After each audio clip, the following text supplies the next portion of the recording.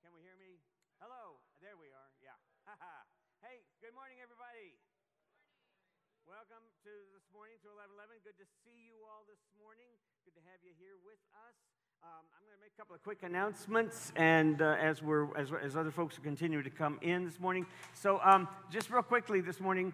First of all, register your attendance. Love to know that you're here, and especially online. We're so glad that you're with us this morning, and so would love to see you register there. You can do that online. There's also an opportunity online for you to give, and somebody had asked what the money goes to when you give in here, and right now, all of the giving goes to the overall church's budget, right? The overall church's budget, of which we're a part of, and then also dollar bills go to the missional program for the kitchen, the food pantry, and goes to that. So your dollar bills go to one part of the budget, and then your contributions and your offerings go to the overall budget.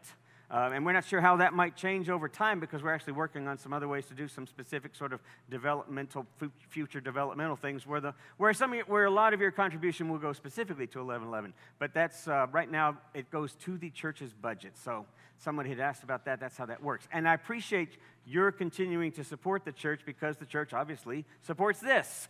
And that's what we're part of that larger system, as well as it does wonderful things in the community, outreach-wise and programmatically-wise as well. So there's your opportunity to do that online. You can do that online from here. You can do that by bringing it up here during the song that we sing together here shortly. A couple of quick things to announce. Avanel and Sharon West have been looking, two of our members here have been, and also members of our Team 1111 leadership team. They've been looking at ways that we can be more involved in the community. In addition to we can work with the First Street Mission. There's other opportunities to work with some of the church's missional activities and programs. But some of us have been involved or going to Taste Project. Some of you know this restaurant, which is here on South Main Street, and it's a pay-as-you-can restaurant, which is awesome. And I don't remember how many people they actually feed who can't afford to pay for meals. It's in the thousands every year. It's pretty cool. And then, of course, you just pay what you want. Also, it's a really fine, amazing food. That's like a 4 or 5-star chef that prepares all this stuff. It's good food. And so I encourage you to check it out, Taste Project. But if you're interested in being part of our volunteer team who will do some serving there, we'll participate in a regular schedule. It might be once a month, might be every other week, but we'll find a day or a time where our team can be a part of that and serve. If you want to do that, let me know, because we'd love for you to be a part of that. It's an exciting and a fun way to be engaged in the community, visit with other people, as well as do a great thing for the community. The other thing is, if you look on your chair or a nearby chair, you can scan for the bulletin, which is always nice to follow along. If you'd like to, you can scan for the bulletin there. And if you do so, you can find at the bottom of that online bulletin is another scan code. We love these scan codes. They're like going down a labyrinth. One scan code leads to another scan code, which leads to another scan code. But this one, if you'll scan it at the bottom, that gives you a place to sign up and be part of our greeting team. We always need a couple of folks at the door downstairs. We'd love to have your smiling face welcoming folks. And if you'd like to be a part of that, please scan that and sign on there and let us know. I think that's all of our announcements this morning. I'm going to set up what we're talking about today because I want to think with you. We're still in this idea of heroine's journey. And sometimes that trips up people, this idea of thinking of the heroic myth or the heroic journey, Joseph Campbell. So much of our storytelling, we're familiar with that. If you think about it, almost all of our storytelling follows that sort of mythic structure, like Harry Potter or the Lord of the Rings or Dorothy and Wizard of Oz. I mean, all of these narratives follow that pattern of sort of self-discovery, facing trials, responding to the call, facing the trials, and then basically recapitulating and returning home with sort of the gift. That's the hero's journey. We all engaged in that kind of reality, even in our life. But the heroine's journey is something else. It's really what's often missing in the hero's journey. It's not about women or men. It's really about what do we face that we find ourselves resisting on a daily basis. What is it that you're resisting right now in your life? Or what is it that you're reacting to right now in your life? You keep finding yourself reacting to something. It might be in the news, it might be what's going on in the world, it might be in our relationships, it might be in the way in which we always respond to sort of anger and impatience. And then whatever we are reacting to or responding to in a resisting way, sometimes we find ourselves thinking, why am I still doing that? Why do I still do that? And so if that's the case, what you might be missing is this invitation of the heroine's journey. And that's what we're going to look at today in relationship to this Gospel of Luke and this verse from the Gospel of Luke. So be thinking about what we resist or what we react to. All right. Good to have you all here. Good to have you online. Let's get started, Ben.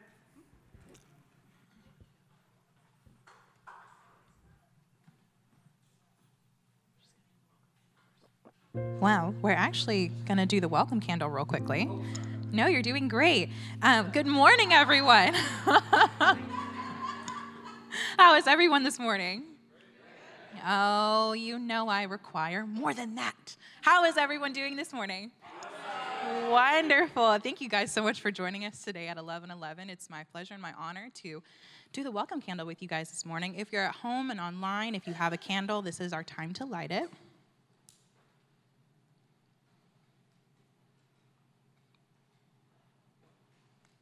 So nerve-wracking. All righty.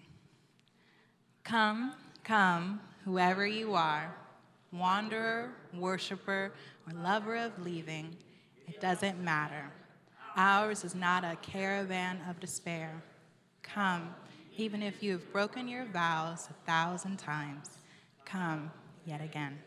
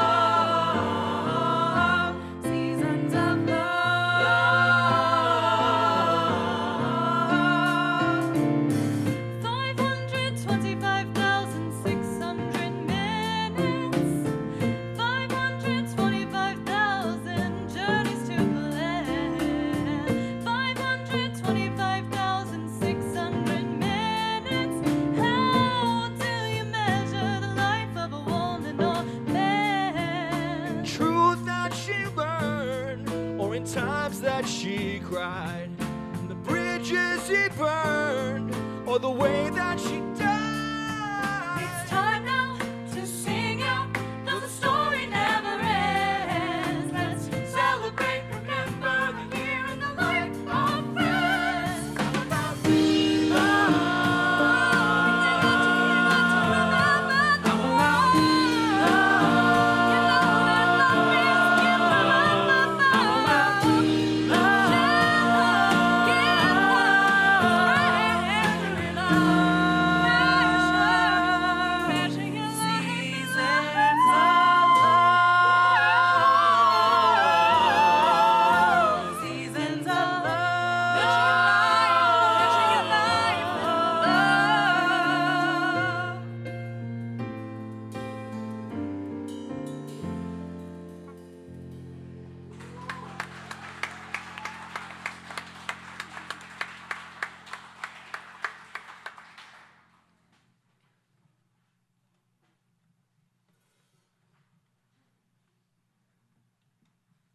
had to pull up my order of service. I'm next. All right. We are going to sing a song together. If you guys would rise as you're willing and able. This is one of our favorites here in 1111. The words are going to be up on the screen. And actually, our wonderful keyboardist, Justin Pate, is going to lead this one. So y'all get ready for some Bob Marley. This is also the time to bring your offering forward to the table in your attendance cards.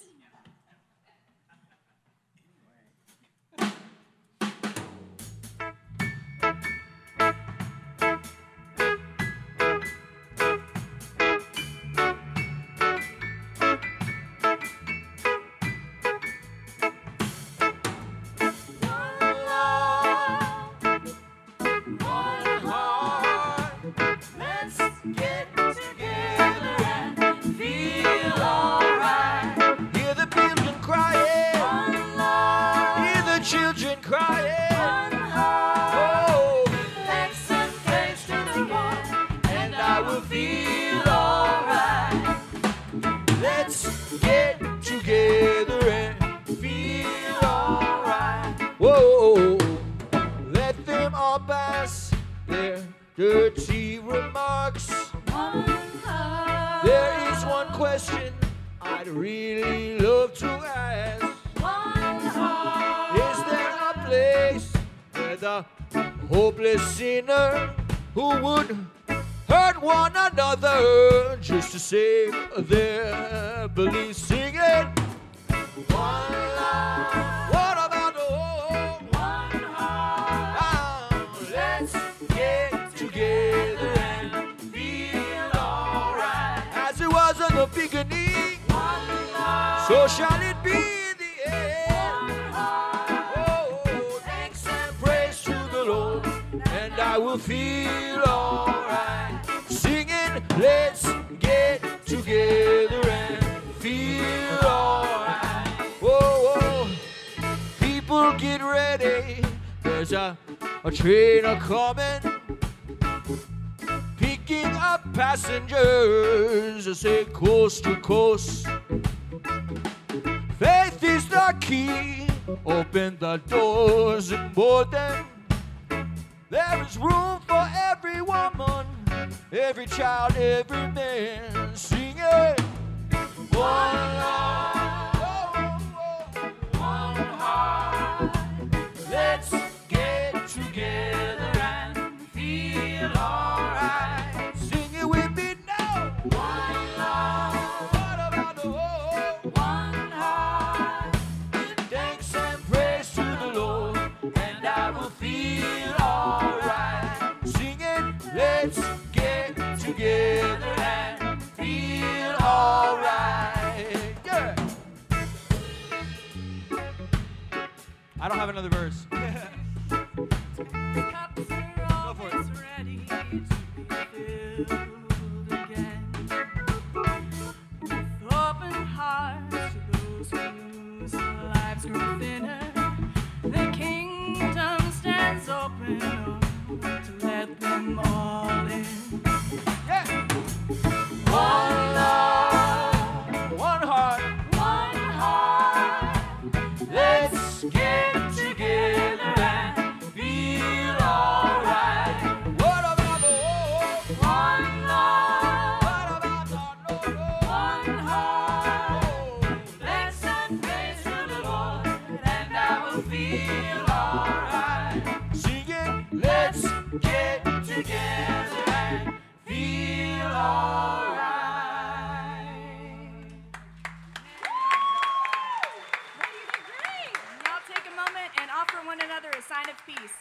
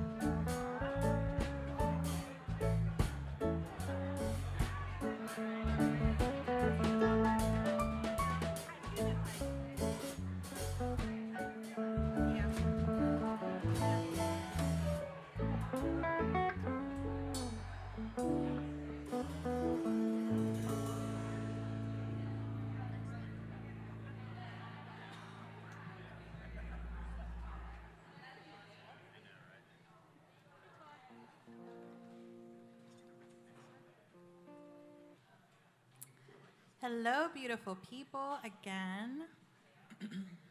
I did want to take just a brief moment to say how actually beautiful you guys are. It lights up my world to see you every Sunday. The fashion show, the smiles, I love it. We're going to do a call and response that kind of echoes the energy of our new series that we're doing, if you'll join me in saying it. Each of us is invited on this journey. We are all called to love. Listen deeply. It can arise in the whisper of a morning breeze, the gentle urging in a smile, or the longings of life in the dry ground. The invitation to love is ever present. Even when entangled in the web of uncertainty or distracted by the glimmers of greed, I choose to passionately pursue the call of love.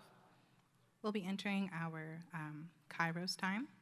We'll be singing a song that we're all very familiar with, Love, Hear My Voice, followed with a brief moment by Sharm.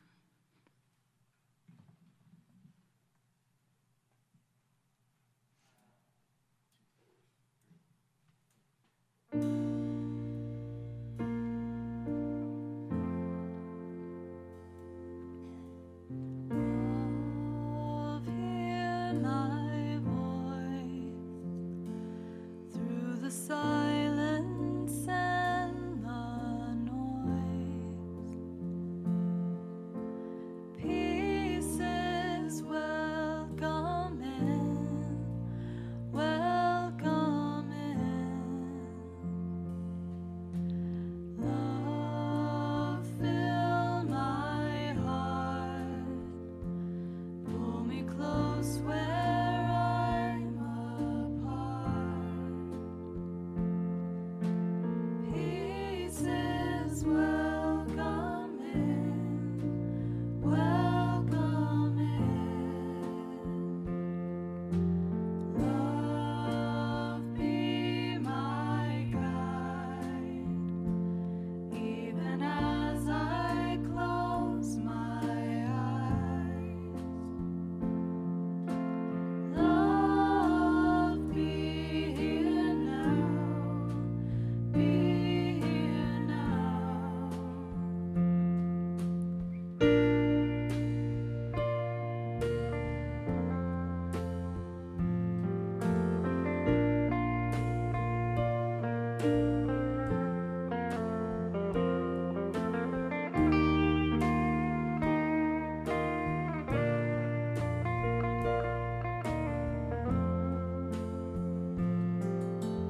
Love, sing my words so that everyone is heard.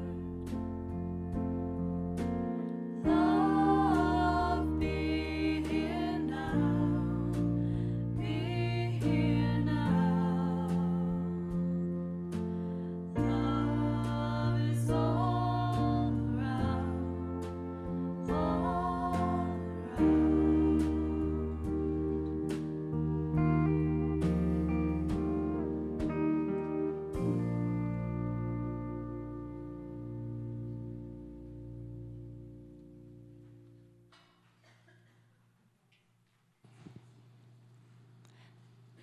That song has invited us in to this time of quiet with love all around, always here, and here we are. So I invite you just to close your eyes if that's comfortable.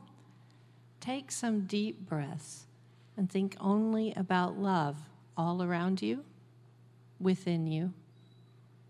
Breathe that love in and out and believe in the power and energy of that.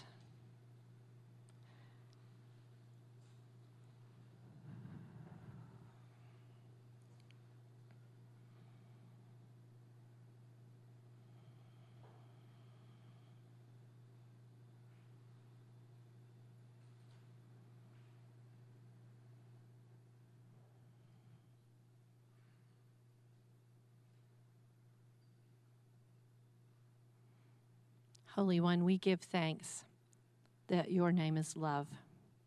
This is the name we most know you by. May we embrace you and you embrace us, and we embrace each other in love. And may we embrace those who we think are so different from us. We don't always know how to do that. But we believe in the power of love, so let it be. Amen.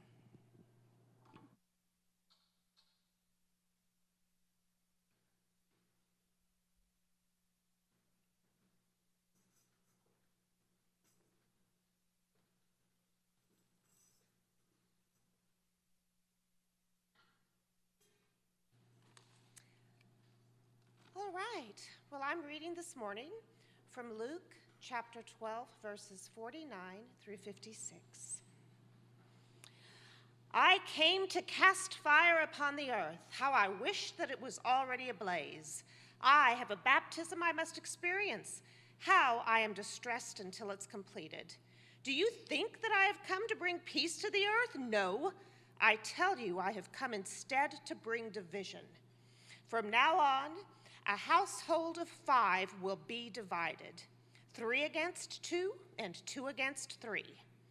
Father will square off against son and son against father, mother against daughter and daughter against mother, and mother-in-law against daughter-in-law, and daughter-in-law against mother-in-law. Jesus also said to the crowds, when you see a cloud forming in the west, you immediately say it's going to rain, and indeed it does. And when a south wind blows, you say, a heat wave is coming, and it does. Hypocrites, you know how to interpret conditions on earth and in the sky. How is it that you don't know how to interpret the present time?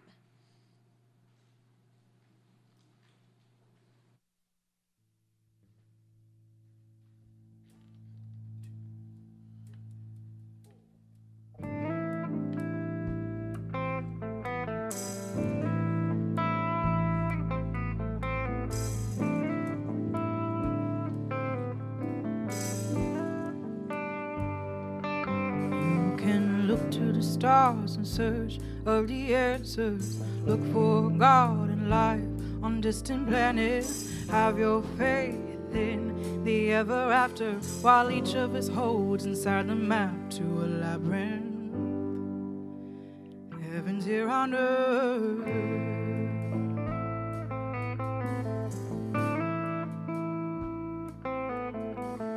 We are the spirit, the collective conscience. We create pain, suffering in the silence, beauty in this world. 'Cause heaven's here on earth. In our faith in humankind, in our respect for what is earthly, in our unfaltering belief in peace and love and understanding.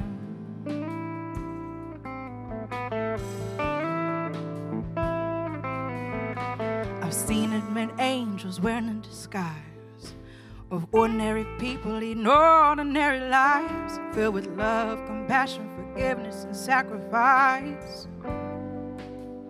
Heaven's in our hearts, in our faith in humankind, in our respect for what is earthly, in our unfaltering belief in peace and love and understanding.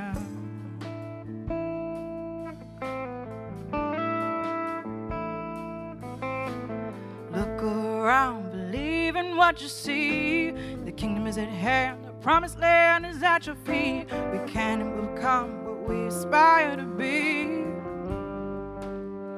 Heaven's here on earth. If we have faith in humankind and respect in what is earthly, and an unfaltering belief that truth is divinity, and heaven's here on earth.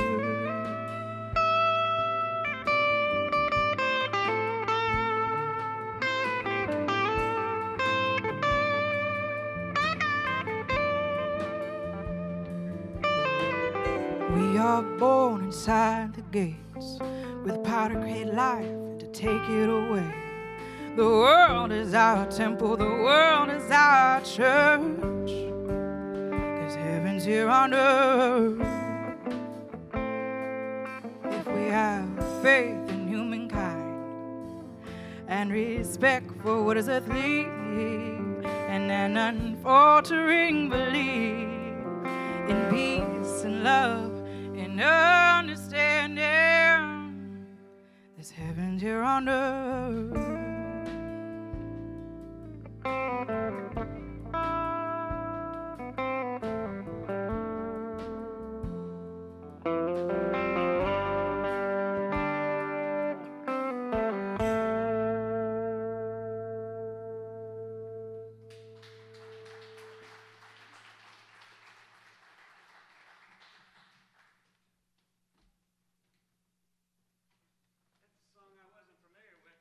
Visiting this week, we thought this would be a great song to speak to this text in a lot of ways, because it essentially raises this question: then heaven's on earth, heaven's here on earth. Then what are we missing? What are we not seeing? I'm going to borrow this stand here just a bit. So I want to start off with this, one of my favorite characters to tell stories about, the wise fool from the Middle East, from the 13th century, I believe, Hoja Nasruddin, or Nasruddin Hoja. And so he's sitting in his house, and he's panicked, and he's looking around. He's lost his wife's favorite bracelet, the one that he gave her on one of their anniversaries. He can't find it anywhere, and he's in this real panic. He knows what's going to happen. He knows how disappointed this is going to be. And so finally, after searching and all to no avail, he looks up and he says, God, if you will help me find this, God, I will devote myself to you. I've looked all day. If you could just help me find this bracelet, if you could help me find this bracelet, I'll give you 1/3 of my daily income. God, if you could just help me. And then he stops and he looks over to the left, and he all of a sudden notices the bracelet sitting right there just behind the cushion on the couch. He says, never mind, God, I found it. So there's this idea, right, that what are we missing here?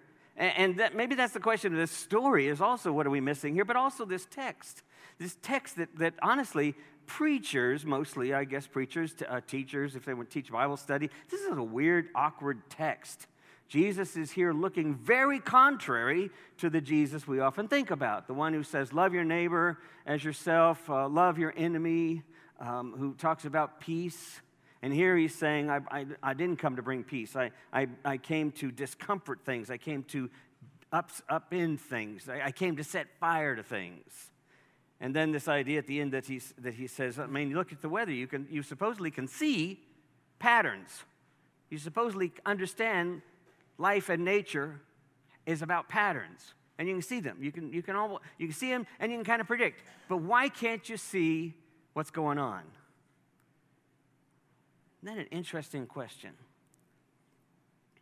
I have this quote that I wanted to throw up here. Let's see if it comes up here. Did you? Oh, you know what? You didn't see that I sent you those quotes, did you? Okay, it's not coming up there. Just visualize it in your mind. Life is a process of becoming. This is Anais Nin, the late poet and philosopher. She said, life is a process of becoming, a combination of states we have to go through. Where people fail is that they wish to elect a state and remain in it. And this is a kind of death. Patterns. Are we able to see the patterns? So where is it in your life, for example, that you get stuck? Right? Where do we get stuck sometimes? I mean, sometimes it's the simplest things. Why do I always lose my temper right there? Why do I always get impatient when I'm on the highway? Why do I always get impatient at home with this situation? What is it that I get all caught up in because I'm not in control of it? Right? Where do I find myself anxious? Why do I always get into these patterns? The simplest example happened to me just this last week. We had that wonderful, I don't know if some of you, I think a few of you were there at our potluck suppers that the church is doing now. Or no longer, but was doing throughout the summer. Did about 4 of them, and now the last one was this past week. Well, I hadn't been here because I've been on vacation, but I walked past the fellowship hall, the Wesley Hall there, and it was crowded with people, and I was thinking to myself, I wonder if any of my people will be here this evening. And I was feeling a little awkward, and while I may be a public speaker, and while I did 25 years of traveling around and performing, I am incredibly shy and socially introverted. It's not my thing to go into a crowd and stir up a lot of excitement around me. I mean, I'm the third child in the family, kind of almost like the third middle child in the family. And you know what they say about the middle kids in the family, they disappear, right? Nobody really notices them, which is good and bad because you get away with a whole lot of stuff. But also you realize that there's this kind of invisibility because you got your children up front and then you got your last children coming into the picture, and so you kind of get lost in the middle there. I was always that shy kind of person. I just didn't feel comfortable. And so, yes, I admit it, I felt this resistance. I felt the same familiar resistance that I've had for years. Do you have those? Do you have those patterns? And you go, really? Haven't I gotten past this yet? And you still feel them. So I don't go do that kind of thing, you say. Or I don't engage in this kind of activity, you say, because it's just not that comfortable. Or I don't go talk to these kind of people because it's just not that comfortable. And that's fine. It's not like I don't like people. I just don't do it. And so I walked right past the fellowship hall. And nothing in the hallway. It was 6 o'clock or so, 6:30, and they were already having dinner. You could see it was crowded in there. And if you go in, you got to go right in front of everybody because that's where the food is and stuff. And I got to the end of the hall, and I said, I used to counsel drug addicts. I used to counsel hardcore prisoners who had drug addicts and were now in rehab, and I did that. I confronted that. I remember having to deal with this kind of reality when I was a kid because of the nightmare. I started going through all of the things that I had done that faced my fears, and then I said, and I'm afraid to go into a potluck supper? And so I walked in and I just started engaging with everyone. But as I walked in, I reminded myself something that I always tell you guys. And of course, preachers if preachers in here know this, half the time, who are we preaching to? Ourselves, right? Yeah, we're the best example of what needs to happen and change. And so as I'm walking in there, I'm reminding myself every one of these people are part of the same imago Dei, the same reality of God and the sacredness of life and the ground of being of God's love. Every one of them the same as me. Let's go enjoy that together. And I walked in and started saying hi and started engaging with people. And before you know it, we're making connections, right? Because the resistance is what keeps us from seeing we are in the midst of the kingdom of heaven now. It's that resistance. It's that pattern. And if you think about your own patterns that you keep following and that you keep participating in, you can look at the country around us, and you can realize that what they're missing, what they were missing in Jesus' time and what they're missing in our time, is that we are in the midst of these dysfunctional patterns. Right? We're seeing this same thing played out politically, culturally, tribally. With identity politics, it's all about patterns. It's not about thinking. Nobody's thinking. Everybody's reacting. Even the most progressive people, if you get online and you watch, if you're really looking, you can see the patterns, you can see weather patterns, it's comfortable. Can you see the patterns that are in humanity, the social patterns? Because if you're really looking, you're seeing that everybody's reacting. Everybody's resisting. Very few people are what Rumi would say, let's find that place out beyond the ideas of right and wrong. Let's find that place and let's meet there. Very few people are doing that. We're all stuck in these patterns. When I used to work at the Pastoral Care Center, let me back up here. There's a couple of reasons why we do this. The main reason is because it's habitual. But the underlying reason is because it's also neurological, right? We know from neuroscience that things that fire together, wire together. So if it's our fear that we're responding to, like my simple fear of social engagement, or maybe the fear of others who disagree with me, it can, fear, discomfort. If we realize that what's happening physiologically is that those neurons are firing, whether it's dopamine, whether it's adrenaline, whether it's a fear response, those things are firing, and as they fire, they wire, right? So neurologically, for years and years and years, we're training these patterns in ourselves. We do it socially, culturally, religiously. All of our contexts are part of these pattern systems. And Jesus is saying, can you even begin to see these patterns? Can you even begin to recognize what's really going on? And even more importantly, can you see how your same response is participating in it? So that passage is not so confrontive after all, in the sense of he's asking us to hate one another. He's saying you got to get in there, and if you're actually going to change or transform the reality and actually help people find the kingdom of God, you have to be willing to get messy. You have to be willing to deconstruct. You have to be willing to come apart. And that's the part of the heroine's journey that we often miss, because the heroic journey is what? All about conquering and controlling. And that's fine, because there's places where that has to happen in life. But the problem is we get stuck because we fail to go inward and to find out how we're participating in the problematic patterns, the dysfunctional patterns we see. And because it's so familiar and neurologically rooted, it's hard to even see it and change it. When I used to work at the Pastoral Care Center over at Bright Divinity School, I had a supervisor that would come in here, and I've said this, I think, before to you, but he would come into the counseling sessions, and he'd say, you mind if I take over here for a minute? Because I'm dealing with this person that's coming in and going like the same thing, right? That's the same problem you talked about last week. It's the same problem you talked about 6 months ago. We're still dealing with, I don't know why this happens. I just keep kind of doing this thing. I keep finding myself in this same place. I make some progress, and then I find myself, and over and over and over. So the supervisor comes in and says, you mind if I talk to him? And I said, no, come, let me watch. So he sits down and he says, so you've got this problem again? He says, yeah. He says, because you like it, right? He says, no, I hate it. He said, no. If a bee stings you, you know to get away. If a bee's coming at you, you don't want to get stung. If you want to drive safely on the freeway because you don't want to get in a wreck. There's all sorts of things that you know you're not going to like. No, you like this. And of course, I could see where he was going, but it was so hard for the client to see where he was going, because when we're in these patterns, it's hard to see it. But he was asking him, he says, well, then tell me, if you don't like it, why do you keep doing it? I can't help myself. No. If you could help yourself, you help yourself all the time. You avoid this, you avoid that. You know not to do this. You do this because it makes you happy. Why then this? And finally, he kind of helped the client realize that we get in these patterns because we get addicted to them, literally get addicted to these patterns.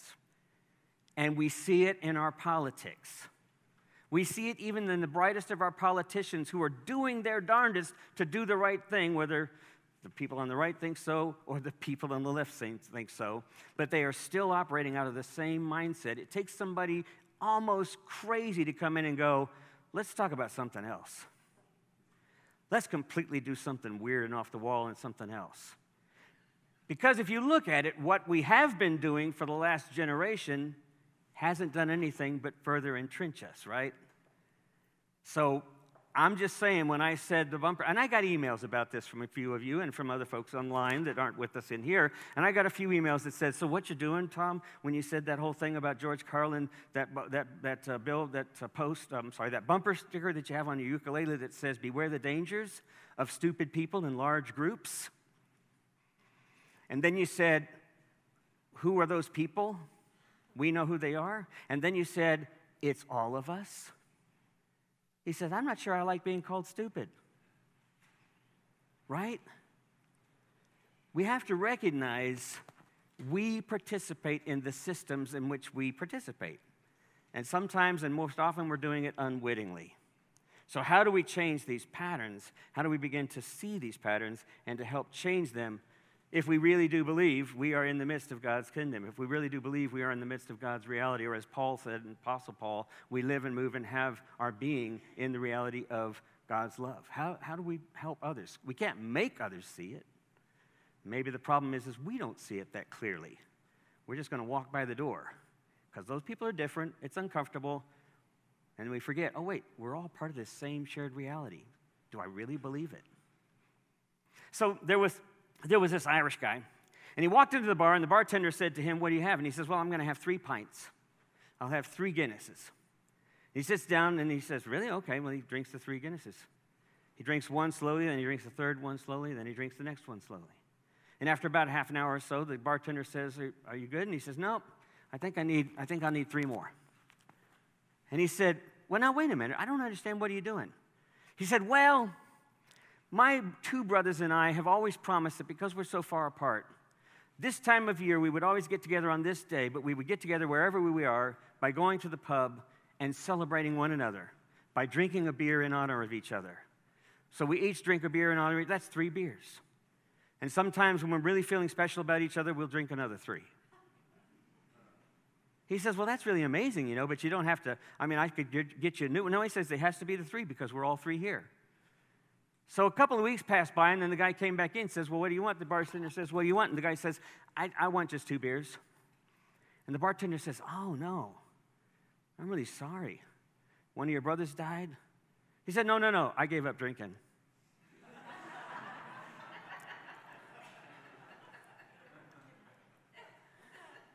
Figuring that out. Okay. So, really, it's a joke. It's a silly joke, but the reality is we don't see the patterns we're in, do we? A lot of times we simply don't see the patterns. We have to catch ourselves when we find ourselves in the midst of these patterns. One of the, let me share this quote with you. This writer has said, I don't know this writer very well, Sarah Krasnostein, but I loved her saying. I loved what she wrote, and I saw it in some book, and I just wanted to share it with you. We are united by the emotions that drive us into the beliefs that divide us. Now, I'm going to say that again because it's a pretty interesting statement to try to wrap your head around. We are united by the emotions that drive us into the beliefs that divide us. You see how that is? That's how we begin to change the pattern, is we recognize that we really are united by the emotions that drive us into these divisive beliefs. We just don't recognize we're all part of this same reality. Sometime back, I shared on Easter this idea, this acronym RISE, and I want to remind you about it really quickly. And I know it's repetitive. I know I'm repeating myself from what we did back in Easter. But you know what I just realized this week as I was putting this together? I realized that the reason why we get stuck in these patterns is why? Because we keep repeating them. We keep habituating them. We just keep doing them. So that the only way we can learn not to do the things that we're doing that's self-destructive or self-sabotaging or that participates in the vitriolic give and take that's a part of our reality, the only way we can begin to change that is to begin a spiritual practice of doing something else every time that starts to happen. And so I came up with this acronym called RISE because it was really nice and it was clever and it fit with Easter, right? So RISE, we tend to react or resist or run.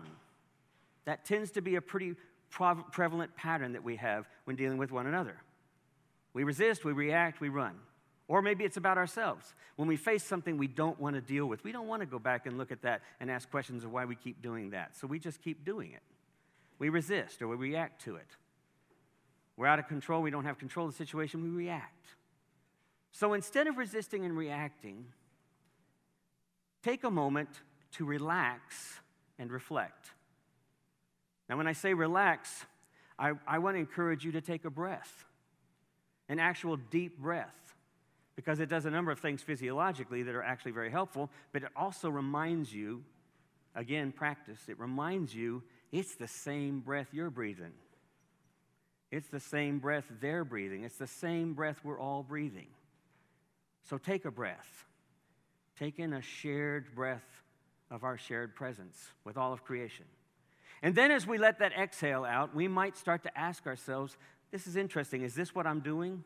Is this another place where I'm reacting? We reflect on it for just a second. Then the second thing that we do is that instead of insisting or indicting the moment, instead of that, what we do is that we invite something else. We invite an inquiry. We begin to investigate.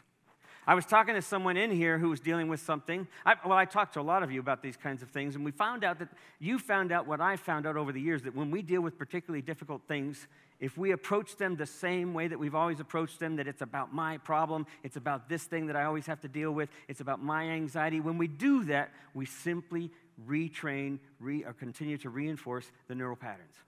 But if we stop, and if we begin to ask questions about it, and to reflect on it as if we're a scientist, if you want, as if we're a journalist, if you want, as if we're sort of observing ourselves from a distance, we have already begun to change the pattern.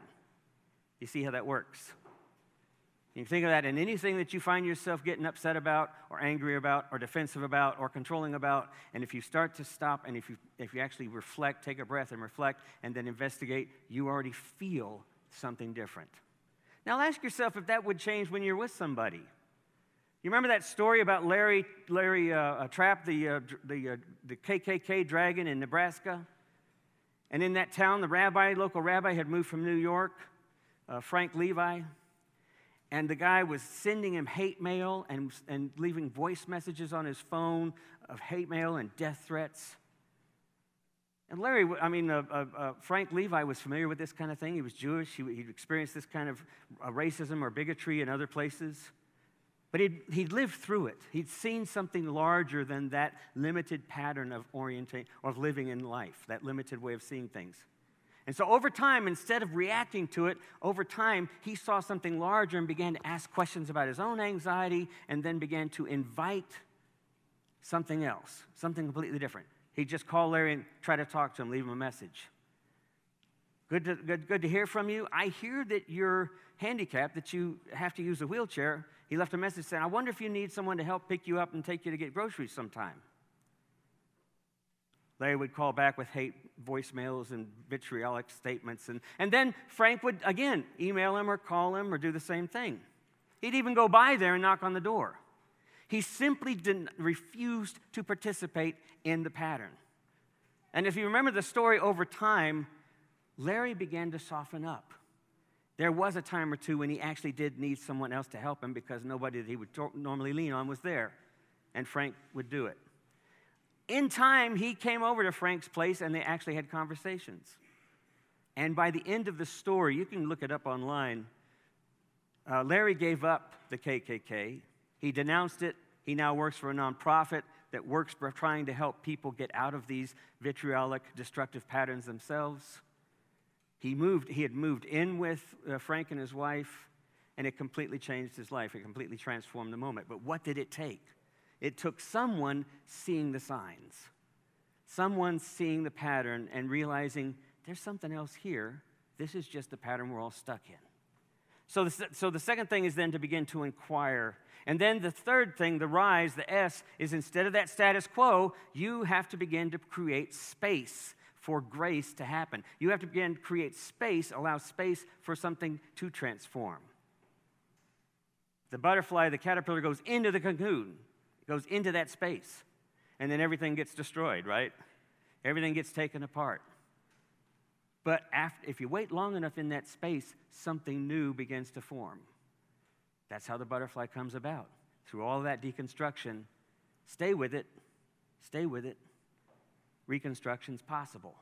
There's a new way to see it. You don't have to see your faith the old way you used to see your faith, the way that it was abusive or exclusive or whatever.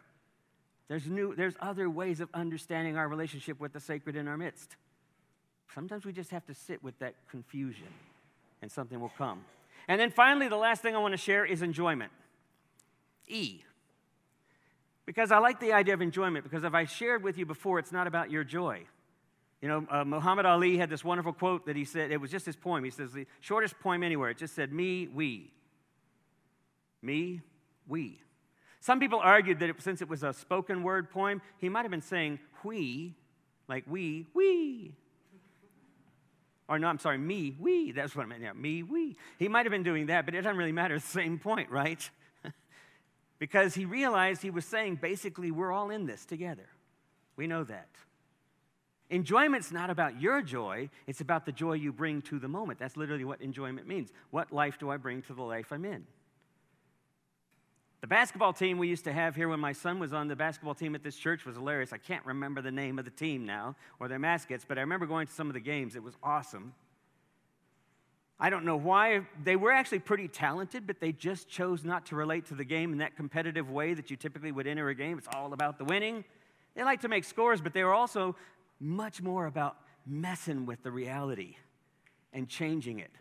So when they would group up in their cheer, they would say, 1, 2, 3, let's make friends. And then the other team would get really aggressive with them, you know, blocking them and knocking some of them over. And they would come back to their team and their circle, and they'd rally again, and they'd go, let's work harder. Let's make friends. And they would just keep doing that stuff. And then if things got really aggressive, they'd just get silly. So they would say, slingshot, which was one of their plays. And all of a sudden, the guy that was dribbling the ball would stand still as others would run around him in a circle, and then he would toss the ball out to somebody running around in a circle as others started to chase him, and then he would just throw it as hard as he could toward the backboard. And about 1/10 of the time, it actually went in the net. But it was just the chaos that they would create. They did it in every game. And this idea of changing the culture was what they were about. How can we remind people that we're about this larger picture and have fun with it, even if it means getting a little weird at times? How do we bring enjoyment to the moment? How do we bring life to life? It occurred to me that I could be all wrong, that in fact, this text is about God's vengeance and about right belief, and if you don't believe the way you're supposed to, you're going to experience fire and brimstone. It could be. I could be all wrong. But I could also look at the way reality has been for the last several decades of my life and realize that abusive, vitriolic judgment pattern has not helped our world much. Not much at all. But what seems to be helping is still that progressive willingness to see a bigger picture that we all belong to. And what is hope? But hope is future casting in the present, realizing that this present moment means everything. Amen.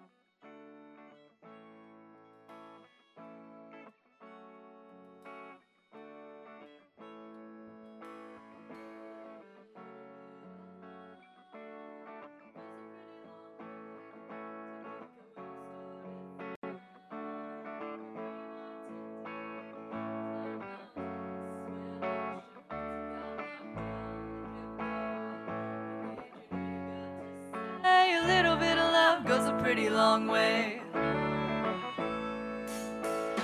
All your wounds are healing fine. I'm so glad I got you in my life. Now the winter frost is gone. Now's our chance to live the life we want.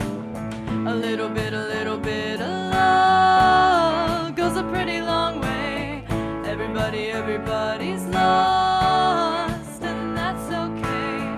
Some show it, some hide it, but there's a battle we're all fighting. So if you're looking for the words to say, a little bit of love goes a pretty long way. Holding on to the rabbit's feet, walking down the sunny side of the street. Shadows creeping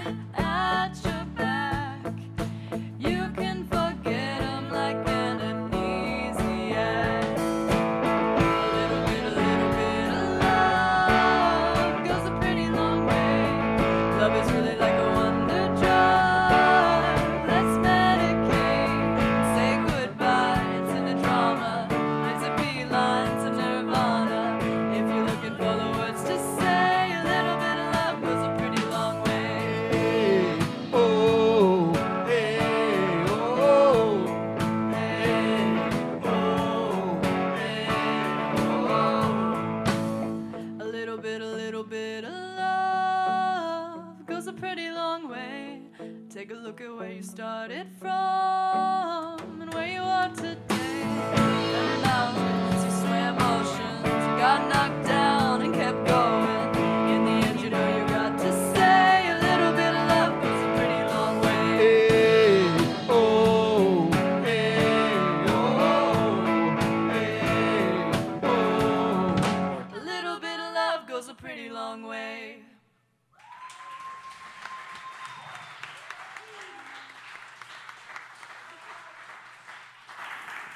Oh, I love that, Ed. Like that. Yeah, Weezer, people. We did a Weezer song today. Whoa, a new Weezer song. They are still out there. Okay, let's stand for our blessing. And I want to just also remind you guys, those of you online who are watching, I know that some of you teachers, including my son and daughter-in-law, and some of you in here teaching, and some of our kids in here, want to send you off with a special blessing of encouragement and excitement for the new year coming. And don't worry about COVID at all. Don't even think about it. Okay, just keep on moving. Yeah. Oh, and Claire, thinking about going back to school. We want to send her off with a blessing.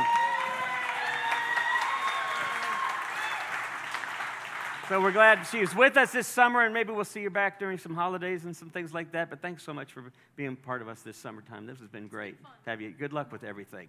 Yeah, blessings on that. Okay, so go in pieces. Our time has ended. Ideas are always being upended, but then new ideas and possibilities always being mended.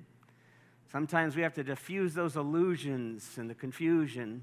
And sometimes we have to be part of the intrusion that brings this newness to life. So that even though things are unraveling, we are traveling together because we go in pieces. So go in pieces to share the world anew with those we meet. Amen.